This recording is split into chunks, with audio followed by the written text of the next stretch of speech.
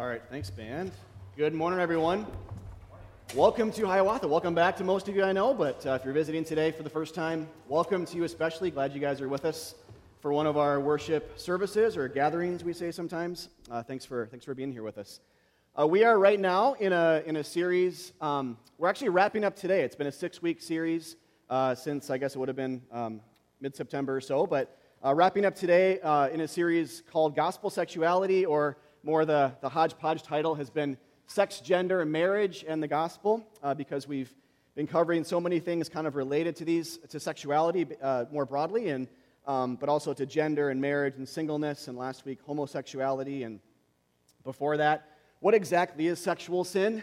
It's a confusing thing in some regards culturally, even kind of biblically in some capacity, but less so. Just where our culture is at with that, it's just good to kind of call things just what they are and kind of collectively repent and believe the gospel afresh and talk about how to kill sin in general. So Spence did a great job at that a couple of weeks ago.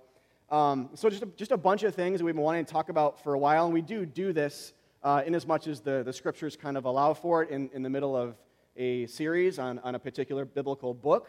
But topically, we don't do it like, every 3 months or something. It's kind of a special thing that we felt God leading us to for a little while now.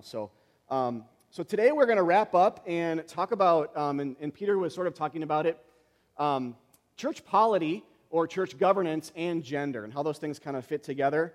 I think I mentioned last week, kind of prepared you guys for this a little bit, and at least mentioned it was coming. And so a few things that, and I think I even mentioned this last week as well in regards to homosexuality, because there might just be a question in your minds, like, why are we doing this?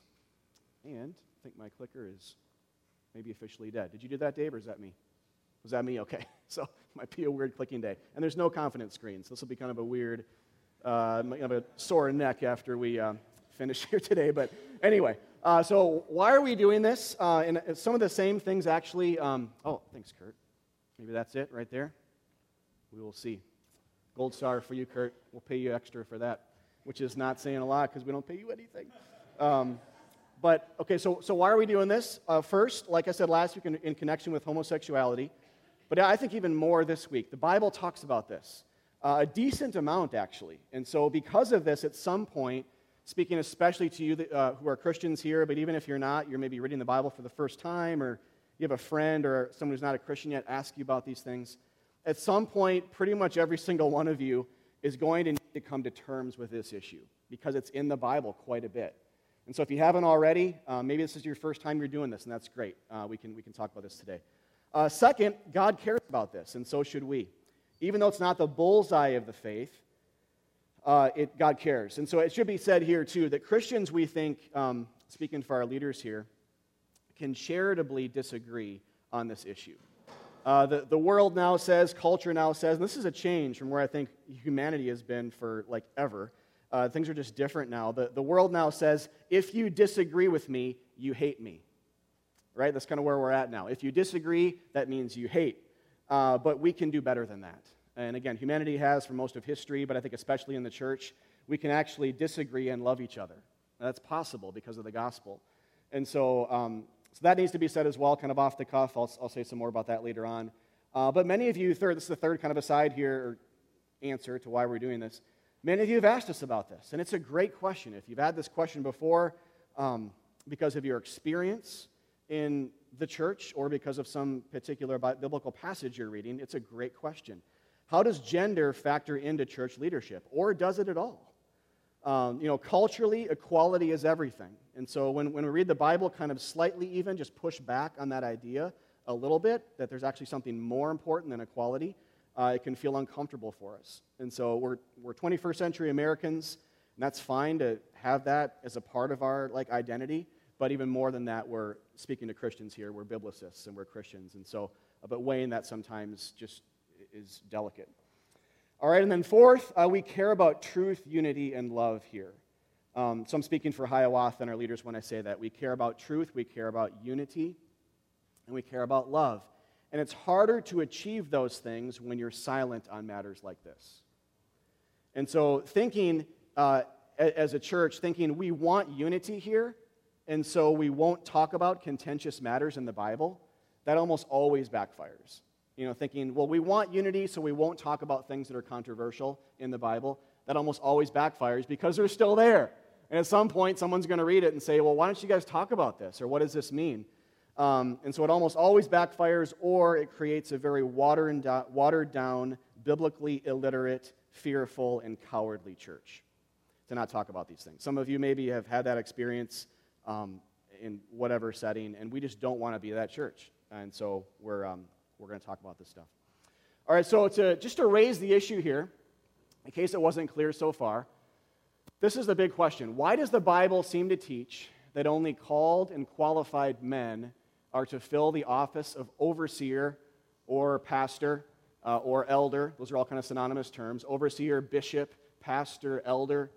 Why are only called and qualified men to fill that role in the local church? In other words, why are women biblically excluded from this role? And so a couple of things here, just about women in leadership broadly, that I'll just spin off this here for a couple of seconds. These aren't really qualifications, they're more just a few things to say. That, and we've talked about this in this series so far, so no time to go back into it deeply, but to touch on a couple of things here. So first is, I know this is a sensitive topic for many of you.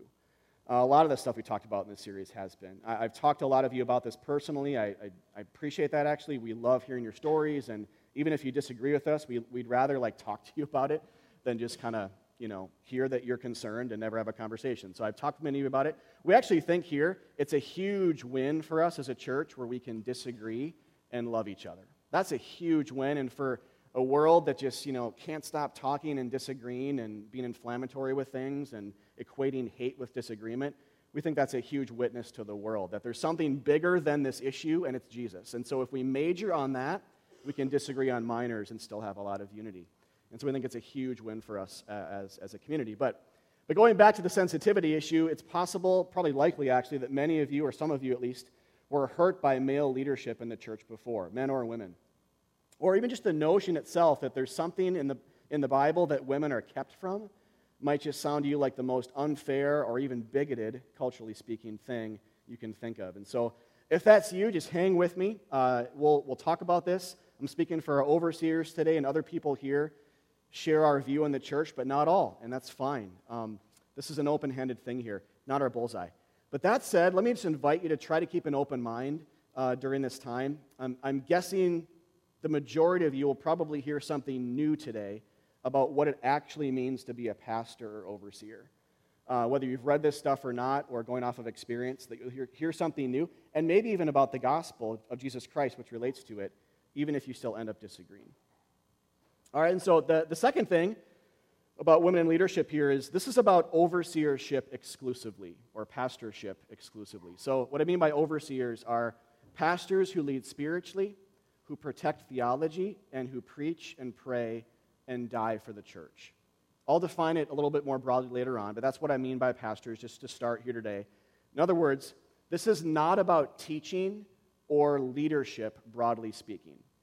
The Bible celebrates women in leadership all over the stinking place, and so do we, theologically and practically. And we actually have right now in our church, we, at least just currently, hasn't always been the case, but currently we have 50-50 male to female ratio on staff right now at Hiawatha, which is really cool. It's a pretty big deal. It means that, actually, if you add Laura Reines to that, who's our intern, it tips in favor of women. So not to make Laura feel like she's not important, but interns are kind of staff, but kind of not. That's why I say it that way. But anyway, but that means that in the day-to-day, women are helping to move our mission forward and shape our culture here just as much as men. And it's more staff. It's about volunteers and lay leadership as well, like in our band and our community groups and leading ministries. Many of you are part of that. We need both genders. Together, we demonstrate the image of God and pool our unique gifts together to advance God's kingdom in a way that we couldn't without each other. And that's what we really want here, kind of across genders. We want all of our men to say, we need women here, or we're extremely unhealthy as a church. And we just aren't really a church because we're not actually the full image of God. And we want our women to say, we need men to be healthy in the church. You know, and even those statements themselves to men or women can be difficult to say, but we think as Christians we need to affirm them. We have to say that. There's just nothing in the Bible that would kind of preclude the idea or lead us in the other direction. And so we need each other just like we need God. All right, so we need both genders, and that just needs to be. There was another sermon on that weeks ago that if you want more on that, actually the first one I think, we talked about creation and gender. That's just a few things to remind you of. All right, and then the last thing here is, with all that said, though, the Bible still says and shows that only called and qualified men should serve as overseers. And it's our conviction that the reason God commands this is not an outdated cultural rule, nor does it have to do with women's incompetence, as some would say, but rather it's due to Jesus. Jesus is the reason for this. His gospel is the reason for this. It's about something and someone bigger than gender, bigger than pastoring, bigger than the idea of leading. It's about God getting more fame and His gospel being put more on display.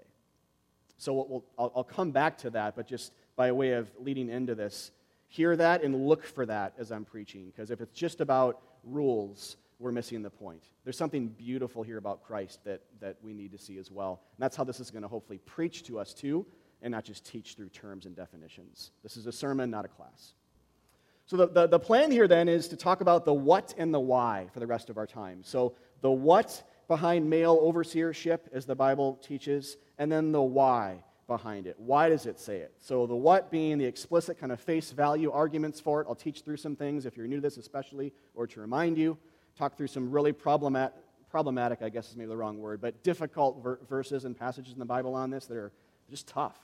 We'll dive deep into those. And then the why, which is even more important. And the why will get us to Jesus all the more directly. So that's basically where we're going today. So let's dive in. First of all, or I forgot that was my fault. Okay. So first of all, the what. The what behind male overseership. So to start here, just have 4 quick things. I'll list them out on these slides here. So first, though we do have examples of female prophets and even queens, so think Esther in the Old Testament, and in the New Testament, deacons and teachers and leaders, we never see any examples of female priests in the Old Testament, or the counterpart to priests in the New Testament, apostles, elders, bishops, and overseers. And so just kind of at face value, we see that just going off of what the Bible is showing us, there's not one single example of a female priest in the Old Testament, and then the Bible connects New Testament apostles, but then overseers or pastors with priests in the Old Testament, and we never see an example of women serving in that role in the New Testament either. And so if you want more on the connection there, read 1 Corinthians 9. Paul makes a direct connection between priests and elders. We're not Catholic either here, but still there's kind of a similar sense to the role. All right, so second, Jesus was a man, which is not a small thing. I feel like I could talk for an hour just on that. But Jesus, when God decided to become human, He didn't flip a coin. He became masculine. He became a man for all these reasons we're going to talk about the rest of today. But the fact that He's a man is important because He's a groom. He's not a bride. He's like a bridegroom, spiritually speaking, and that factors into all this stuff that we're going to talk about today. But also, Jesus chose 12 men to be His disciples, who then became apostles, who then became the first overseers, according to Acts chapter 6. So it's a progression from disciple to apostle, and then to like overseer pastor types in Acts 6. I'm not going to go into that today in too much depth, but that's the progression, which is actually a really strong argument for exclusively male overseers and overseer teams, because Jesus was all about pushing back against man-made traditions. So if you don't know this about Jesus, He loved pushing back and challenging man-made traditions. And so the argument that Jesus was just conforming to first century Jewish man-made traditions when He chose 12 men doesn't hold any water. If He wanted to, He would have chose 6 men and 6 women in the name of equality, and He would have just done it. He didn't fear men. He did not, and He spoke against Jewish tradition all the time. He was the new wine, He says, that He said, you need to prepare your hearts, Jewish people, for the new wine that I am. May your hearts be new wineskins to accept the new, challenging to your ways of doing things, systems that I'm going to bring into the world. And so He's clearly unafraid then. He's the coming new thing. He's clearly unafraid to change things up in His ministry. Plus, He was radical in a good way and kind and generous in His treatment of women as well. And it offended many of the religious men. in the first century. So again, all that together, this means that the 12 men must have been a standard, not a concession. It must have been a standard and not a concession. Jesus was not about conceding, like, oh, this is going to be offensive, so I can't do it. Or the ideal would be to have 6 men, 6 women, but it just, I'm seeker-sensitive Jesus, and so I can't do that. Like, he never talked that way. And so if he wanted to do it, he would have, even at the cost of his life, right? He lost his life for breaking the Sabbath. He lost his life for calling himself God, and many other things as well. All, of course, according to plan, but he would have done this. And the fact that he didn't is an extremely strong argument for exclusively male overseers. All right, and then a couple of quick things initially from the New Testament. 1 Timothy 3:2, the Apostle Paul writes to Timothy, who remained in Ephesus after Paul planted that church as kind of the pastor of the Ephesians church. And Paul writes back and says, basically, this is how you pastor. And so his letter to him is full of these instructions on what elders are or should be, kind of qualification-wise, and then what deacons should be qualification-wise, and how to lead in these different, very specific ways, actually, it's a great book. You should read it if you haven't already. But 1 Timothy 3:2 says, the overseer must be the husband of one wife. Then in verse 4, he must manage his own family well. And so, two quick things here. Notice that overseer is the husband of one wife. It's a man-centered thing. He should be a husband, or if he's not married, then pure. But if he's married, then the husband of one wife. So kind of single-minded or single-eyed, pure sexually or whatnot. So we see the male pronouns, the mention of wife there, but then the male pronoun is used here all throughout 1 Timothy 3:1-7, I think, is that whole paragraph. But all throughout that paragraph, the male pronoun's used too in the Greek. So he must do this, or he must be like this, or he must manage his own family well. We'll actually come back to that latter part to make a different argument from it here in a little bit. Complementary one, but a different one. So, all right, so we notice that it just assumes that overseers will be men here. Then the paragraph before this is one of the more difficult verses that Paul ever writes. And so Paul says in 1 Timothy 2:12-13, I do not permit a woman to teach or to exercise authority over a man. Rather, she is to remain quiet. Because Adam was formed first, then Eve. Adam and Eve are the first two human beings ever created in Genesis 2. Adam first, and then Eve second. So he's kind of grounding his argument back there, and I'll come back to that. All right, so this is, and if you've never read the Bible before and you're seeing this, you'll be like, what in the world? This is kind of one of those what was Paul thinking moments. But let's talk about this. This is a difficult verse. Let's dive in. He says something similar in 1 Corinthians 11 or 14. I forget which chapter it is, but later in the book of 1 Corinthians 2, so it comes up one other time. But I do not permit a woman to teach, but to have that kind of authority over a man in a church setting. So remember, he's writing to Timothy about church and kind of gathering with churches, how church life should kind of look governance-wise. And it's right before all this stuff on eldership, remember. So there's no chapter breaks in the original Greek texts. And so that big number 3 you have right after this chapter 3, and then it goes into that whole other thing that we just kind of looked at. That's not there.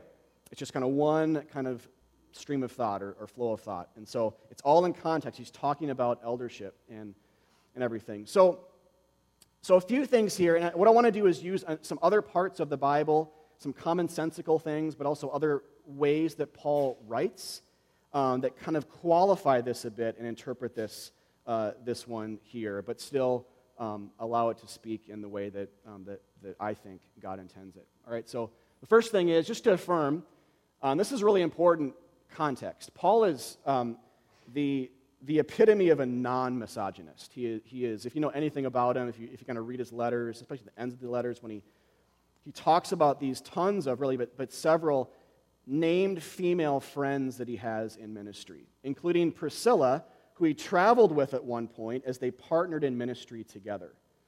Elsewhere, he encourages women, he celebrates them, he thanks God for them, and he encourages the churches he's writing to, and there are many men in those churches, to receive from these women ministerially.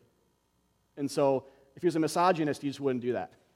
And so just look at how he writes, how he celebrates women big time, how he partners with them, and liberates them, really, to be women in the church and to build the church and to use their spirit-given gifts to advance God's kingdom. And so with that background then, this helps us then to do a couple of things with 1 Timothy 2, so the verse on the top there. So with this background, number one, this helps us do a couple of things with 1 Timothy 2:12. The first thing is to refute the often held belief that 1 Timothy 2 is only in the Bible because there were no learned or literate women in the first century. Priscilla, Paul's friend, who I already mentioned, in Acts 18, teaches a learned man, Apollos, so he can understand the Bible better. And so the idea here is that Paul knows clearly by name of literate, learned, amazing women, and still writes 1 Timothy 2.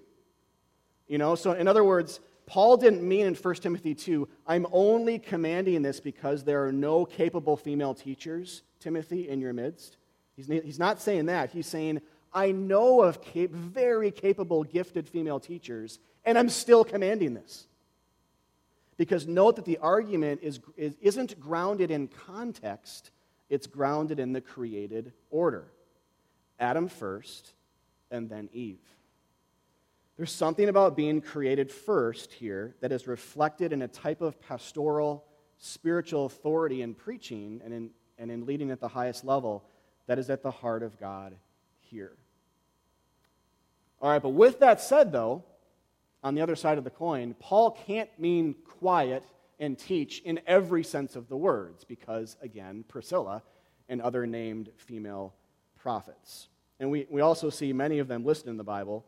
But we also believe, and I think this is pretty clear in 1 Corinthians 14, not everyone believes this, but we think that the gifts themselves, the spiritual gifts like prophecy and teaching, are genderless. So they're not like sort of partial towards one or the other gender. And prophecy and teaching are two of the named ones in the Bible. All right, so that's maybe helpful, but also even more confusing, right? So there's still the question, well, what in the world does this mean then? What is he saying? This is what we think it means. First, there's a reason, before you read this here, there's a reason that this verse is so close to the verses in 1 Timothy 3. I said that before, but understand that context is huge here. Paul is talking about eldership. He's talking to Timothy about what it means to pastor, what it means to identify other people to pastor with him in the church, and what their gathering should look like. He wants order. He wants the gospel to be embodied. And so what we think here is when it comes to spiritual authority, many times, in our view, that's mixed with a type of authoritative preaching and teaching, and many other things as well, but that's a big piece, that role is reserved for some men, not all, but some men who are called to it, because of how it reflects the created order, Adam first, then Eve, according to Paul, which in turn then reflects the gospel of Jesus Christ, who is the second Adam, according to the Bible, and his headship over and love for the church, and we are the second Eve. All right, and if that's confusing, hang with me because I'm going to go into this in more depth here, but this is basically what we mean as we kind of wade into the murky waters of 1 Timothy 2:12 and 13, that this is basically what it means. It's about eldership, not about a specific rule for women to be quiet in every circumstance. Obviously, it can't mean that because of his ministry, because of Priscilla, because of what the rest of the Bible shows and says. And even just kind of by common sense, you could say, though that's not really a super strong argument, but still, or as important as the biblical one, but still, all that together, it can't mean some of those things, but it still can mean that God cares about order. He cares about the gospel being embodied. He cares about creation order in a sense here with Adam and Eve and how that points us to Jesus. And so, off of that then, so kind of keep that in your mind as we move into more, these are some of the what arguments. There are many more. Those are some of the big ones. But then we move more into the why, which is next. So the why behind male overseership. All right, so just a few things here. First, I have two big things actually today, but I'll say several things about each of them. First is the church is a spiritual family. And so just pause right there for a second. When you think about how the Bible talks about the church, it says things like God is our what? Father, and we are to each other brothers and sisters in the faith, and we are adopted into his family, right? Family language. We all dine at his table, like having a big family dinner every night, right? That's a family image. We are given an inheritance. right? Family language. The inheritance being salvation. All that is family language. Spiritually speaking, we are a family. And so the idea here is that some of the rules that apply to family also apply to church. And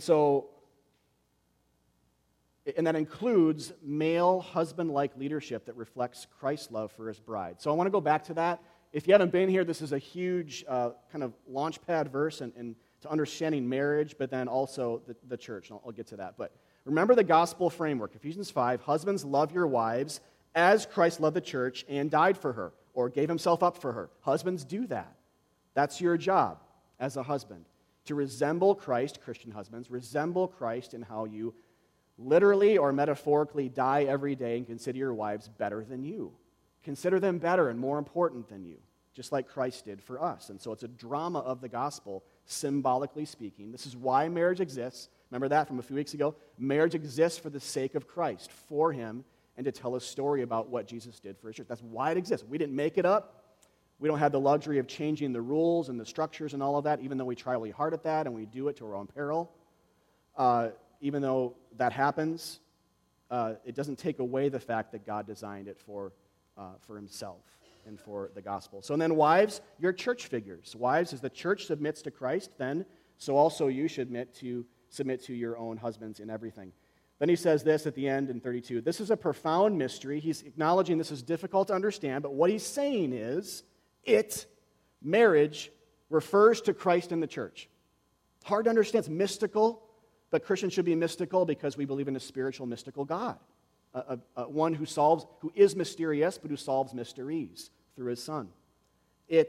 Marriage, refers to Christ and the church. All right? And then in 1 Timothy 3:5, this is all flowing from the first point up there, that family and church are linked biblically. 1 Timothy 3:5 says, if someone does not know how to manage his own household, how will he care for God's church? So you see how the Bible links being a husband and a father with being a pastor? If you can't be a husband and a father and care for and manage your household, how will you then do that in the household of God? How will you do that in the household of faith? Because there's so much link there, what Timothy should have been doing then, kind of per Paul's instructions, is looking for men, if they were married, who were laying down their lives for their wives and leading their kids to Jesus well and maintaining some semblance of order, even though that's all the parents in the room are like, what? It's like impossible to do sometimes, right? But not perfect, but some semblance of order. That's an incredibly important part. And we look for this too, and we look for elders here, to married elders, is that part of it. So Paul says overseers should be good husbands and fathers because of this connection. So in the church then, to link this together, overseers and pastors are husband-like, Christ-reflecting leaders who love and die for the rest of the church. Overseers and pastors are husband-like, Christ-reflecting leaders who love and die for the rest of the church. So that if it helps to understand it this way, male headship in marriage and eldership isn't a sin. And so Jesus didn't die for it.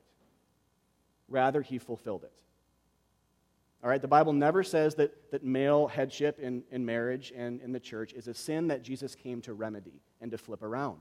It never says that. It comes a million miles from it. Now, sinful forms of male or any kind of like bad leadership or abusiveness or any of that, for sure, he came to die for that because that's sin.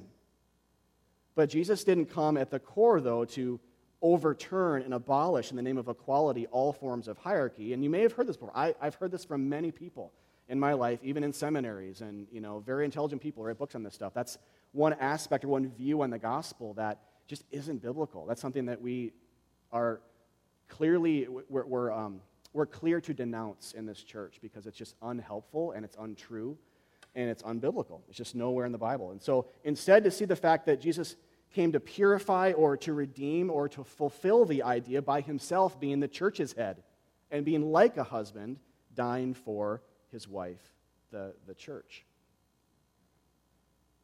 So all this is at the heart of God the Father. It's there in the beginning when Adam is formed first before Eve.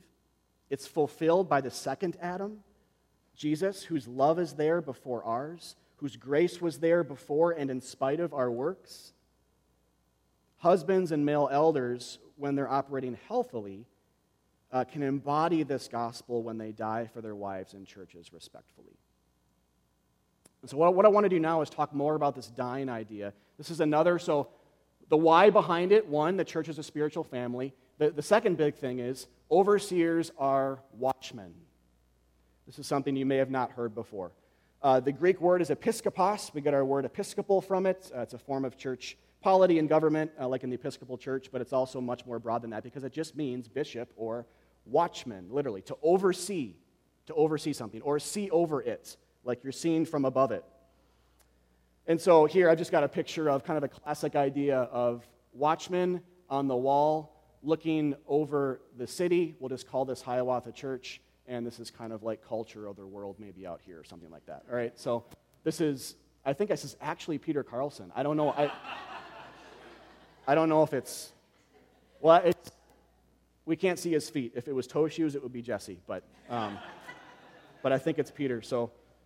Okay, anyway, but this is just a great example of what, like a watchman, this is the idea behind, the biblical idea culturally and biblically behind what it means to be a pastor and an overseer. It means to be a watchman. Like Hawkeye in the first Avengers movie, if you guys saw that. Remember how it says he's way up, perched up high, and it says, I see better from afar?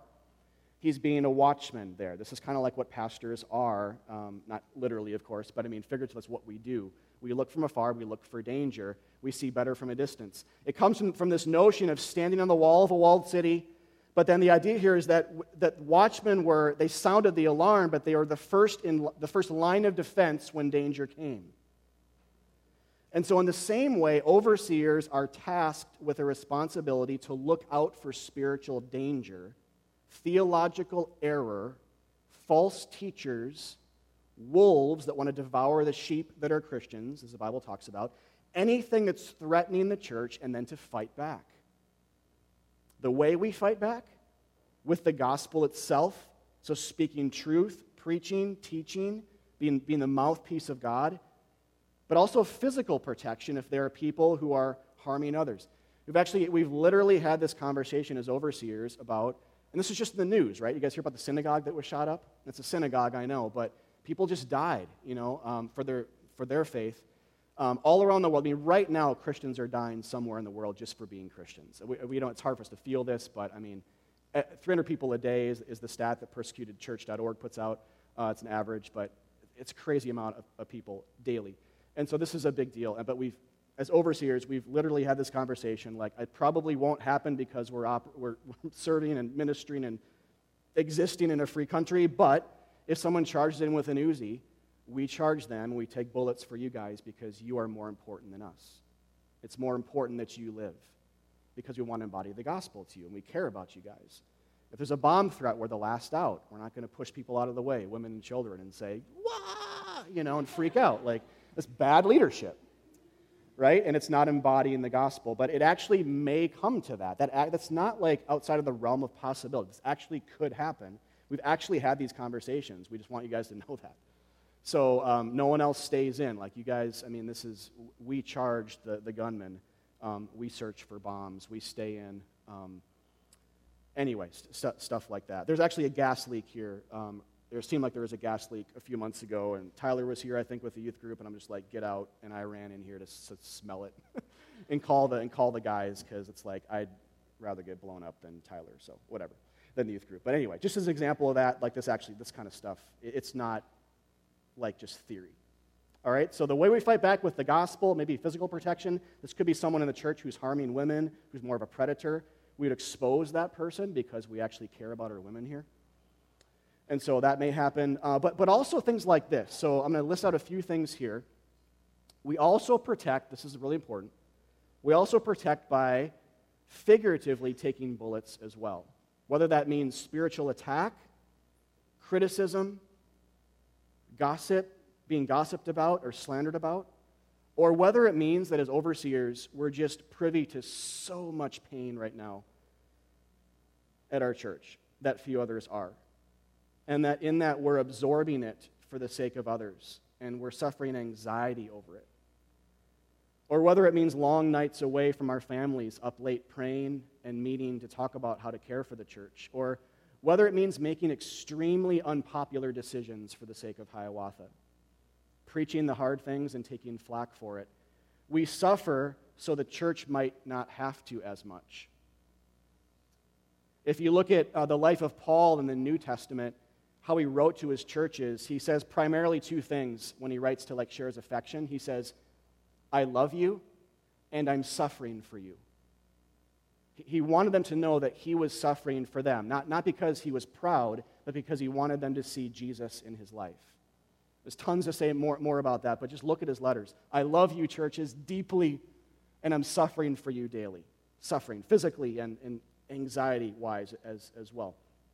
And so, in other words, hear this. There's more to say, but overseeing and pastoring is not just about teaching or managing. If it was, it would be harder to justify why women can't do that.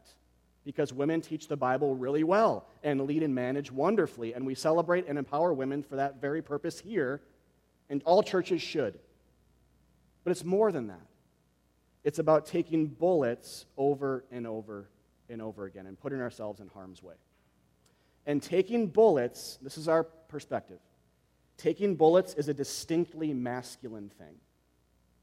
Taking bullets is a distinctly masculine thing. Not that women can't at all or shouldn't. That obviously happens. And it's obviously not saying that non-elders don't suffer as Christians or suffer for people in the church. Obviously not.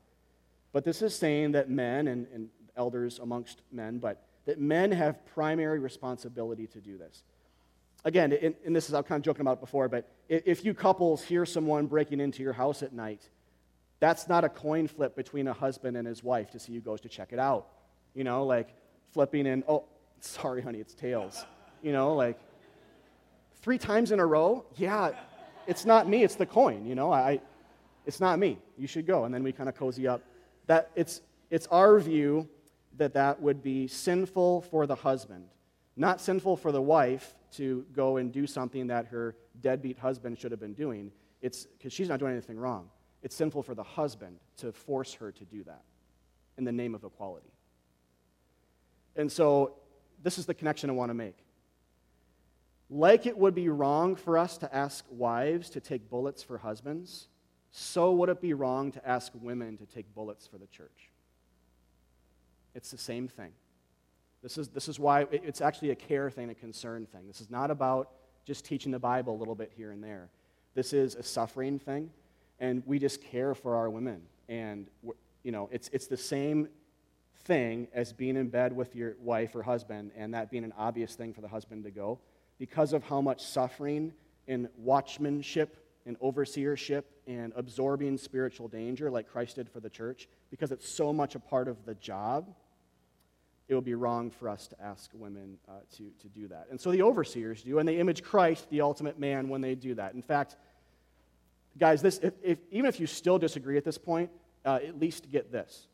This whole topic itself is really about Christ. In case I wasn't clear, this whole topic is about, and by that I mean, we're not just making like metaphorical connections, but he actually is the substance, the reality behind these passages in the Bible. So like what I mean by that is in 1 Peter 2:5, Jesus is the shepherd and the watchman over our souls. He actually is, as the ultimate man. He is the ultimate pastor. He is the ultimate shepherd. He is the ultimate watchman or overseer. Clear, direct teaching, right? Connecting Christ to this office. All of us. He's that for all Christians. And then you guys remember in Matthew 26, hours before Jesus' arrest, where he's praying, he's sweating blood, he's so anxious about his impending death, he knows it's coming. And he says in Matthew 26 to the disciples, "My soul is very sorrowful, even to death. Remain here," and here's the word, "oversee," or watch with me. And then remember a few verses later when he comes back, what are they doing? They're just passed out, right? They can't even stay awake. And a little later he came to the disciples and he found them sleeping. And that's when he says, "Could you not watch with me just for one lousy hour? Don't you know what's about to happen? This is the hour of darkness." You know, and so I share this to say that part of the gospel is that none of us are watchful. None of us oversee well. None of us are protective. None of us are good. None of us understand except Jesus. He oversees and watches over us. He takes shots all the way to the cross for us. And meanwhile, we're asleep, not doing anything to save ourselves whatsoever. This is like the whole Bible in a couple of strange narrative verses, if you're brand new to the Bible. Christ was awake and prayerful and watchful when he saved you, and you were passed out. Like Abraham in Genesis 15, if you know that story, he's asleep when God covenants with him. Won't go back into that. People, we are asleep. We're not doing anything good, anything profitable or productive or watchful. This is not an example to follow. This is like, no, we haven't done anything at all to deserve salvation, but Christ has done it all. Grace. And so when after this, when he makes himself one with the church and fills us with the Spirit, he calls some men into this role imperfectly, but still into it, to image his continual care for his people and to further image Jesus' watchfulness over his church. So overseers are men who are moved by this gospel idea, humbled by it, motivated to love by it, and willing to die for it. And so a couple final things then here on what I want to say about in this last section is talk about the importance and primacy of this story. And this will be like an ending to this sermon, but also an ending to the whole series. So it's kind of like two endings. Think about it that way. Like the last book of Revelation is kind of like, an end to Revelation, but also an end to the whole Bible. It's kind of like that. All right, so the importance and primacy of this story. This is a summary statement. This is our view here. This is why we care so much, because we think the gospel is related to it. Masculine eldership helps us see Jesus' love for the church. To use Ephesians 5 imagery, overseers refer to Christ like husbands in a marriage context. Remember that Jesus did not die to abolish hierarchy in every sense of the word. Sinful forms, yes, but he came to die for our sins. That's the story. And that's what healthy forms of male overseership in church settings help to image. Again, having women do this for men, though there are like worse things in the world, technically speaking, because that could be an argument, aren't there worse things? Again, I would say yes, technically, of course there are, but does that make this right? Because we would say it would not only be unloving and unsafe, but in extreme forms could even image the opposite of the gospel, and that would be the church dying for Christ. That's like in extreme forms. And I'm not saying that every time a woman's a pastor, that's what's being imaged, but in extreme forms, it could be. It could be the wrong story. Even within a church that's otherwise kind of solid, it could be the wrong story where a church figure is pictured as taking bullets for Christ figures, which is the antithesis, the opposite of the biblical story. So a couple things here about the gospel then. And I forgot to... All right, well, I'll just keep this up here. All right. The gospel is not, this sort of relates to the idea, this is a cultural thing. So I know you guys have heard these before, but the gospel is not, nor is this in the Bible, you can do whatever you set your mind to. Or if you try hard enough, you can achieve anything. Or don't let anyone ever tell you you can't do anything. Or Jesus came to abolish hierarchy in all its forms. Or equality is the most important thing in the world. I was talking to someone else about Tim Keller, a pastor in New York City, who was talking about how the world is catechizing us all the time. If you know what catechism is, if you don't worry about it. But just how it's preaching to us, how it's saying, it says these things over and over again. It shows them in movies. All of the art that we celebrate sort of resembles it, right? And this is how we start to think, because it's just in everything. We start to pull back the front covers though a bit. You're and look deeper into it. You're like, whoa, this is actually never in the Bible though, ever. It's not like it's every single nook and cranny or dot and tittle of these things is the opposite of Christianity. But it's sometimes these are the worst things, the things that are half true or sort of true sometimes. That's even more dangerous than things that are obviously wrong. The gospel is not those things. But if you think those top things are actually in the Bible, you're going to trip up on this notion of women being kept from eldership in the church. It won't make any sense because it contradicts what the culture is telling us, right? Don't let anyone tell you can't do anything. Well, how dare the Bible say this, right? Like, we'll actually start apologizing for Paul here rather than receiving this as a good thing for our churches because it shows the gospel. We'll trip up. It won't make sense. It won't fit with our narratives. And we'll just seek to explain it away, and we'll apologize for it rather than receive them with gladness as God's good and holy word, as if he actually knows what's best for us and we don't, which I know sounds like, well, of course, but it's easy enough for us not to live that way. What is the gospel? Here, marriage. Here, gender complementarity. Here, eldership in all this. This is what the Bible actually says. Jesus, God's Son, the second Adam, the true husband, the overseer and pastor of our souls, shed his blood for his bride, the second Eve, the church. And in this, he loved us. He fended off danger for us. He suffered unimaginable pain for us, and he gave us the hope of eternal life. That's actually the gospel. And so, men and women, elders and non-elders in the room, married and single in the room, what if that story right there, that gospel right there, became more important to us than personal ambition, preference, or even equality? What if that actually happened? I think by God's grace it is. Praise God. It's happening right here in this church. What if it happened even more? The story is not about us. It's about God. Our lives, our gender, our marriages, our churches, our governance structures, they're not about us. They're not God-given platforms for us to thrive and be worshiped and to ascend to some height where we get everything we ever dreamed of. But instead, our entire lives, sexuality and gender included, are, Colossians 1:16, for Jesus. Sexuality and gender are for the sake of Christ or telling his story in the world. And so really, if you distill all of that, it's like, here's what eldership is about. And this is, even if at this point you're like, yeah, still not sold, all right. But here's what I'd say to you. Here's what eldership, biblically, this is what the Bible is saying eldership's ultimately about. It's not really just a cold, rigid rule. It's about a narrative, a story that's bigger than you and me.